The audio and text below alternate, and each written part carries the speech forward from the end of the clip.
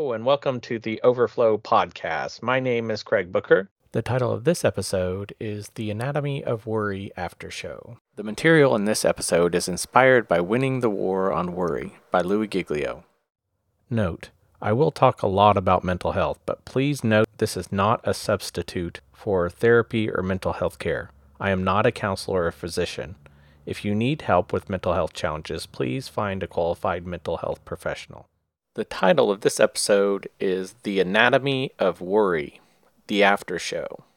So, in my own journey, my own experience with struggling with brain health, like I talked about earlier, is if we experience several traumatic events close together, it gets to the point we're overwhelmed.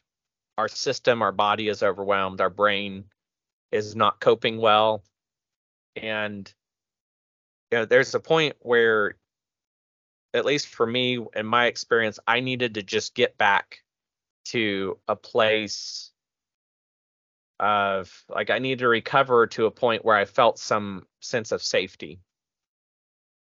And at the time, the first thing happens in my life, and that was probably the major start of all this, which was being laid off from a job, not knowing anything about work life because it was my first real job that I think of, not knowing anything about being laid off and what it's like because I've never seen anything like that in people around me growing up, not knowing what to do. It was a big event, but it sure didn't really knock me over.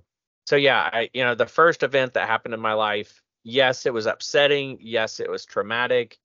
Uh, I didn't get help for it because I didn't know I needed help for it, but I had other things happen along the way that, as these, if you think of getting hit by punches, because that's how I think of it, is like the first one kind of knocks you back and you're a little bit dazed and confused, but then you recover and you kind of come up with a plan to get back on track. But then maybe soon after that, you get hit with a second or third punch and your brain is spinning.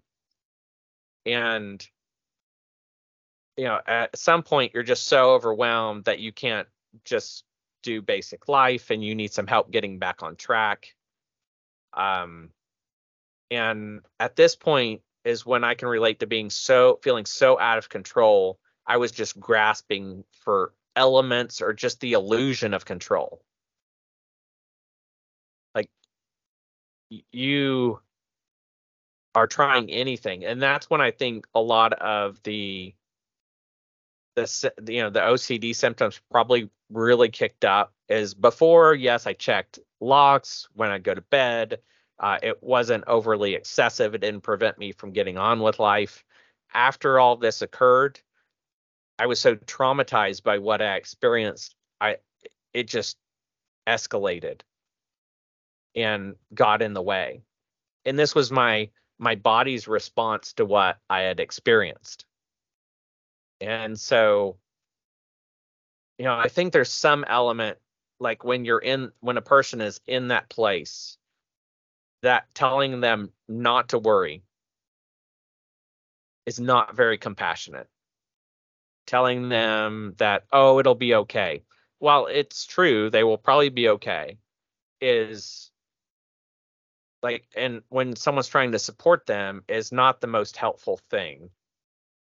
A person in that place really needs to feel like they're seen and heard, and a lot of people trying to support them don't know what to say, and when they say stuff, it can kind of come across as diminishing that person's feelings and what they've gone through.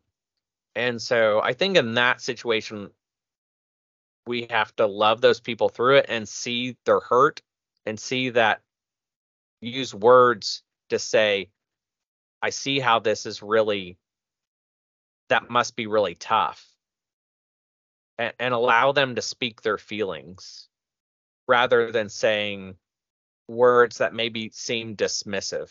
I think a lot of this is good, but you have to put it in the proper context. The first lie about doubting God's character and motives.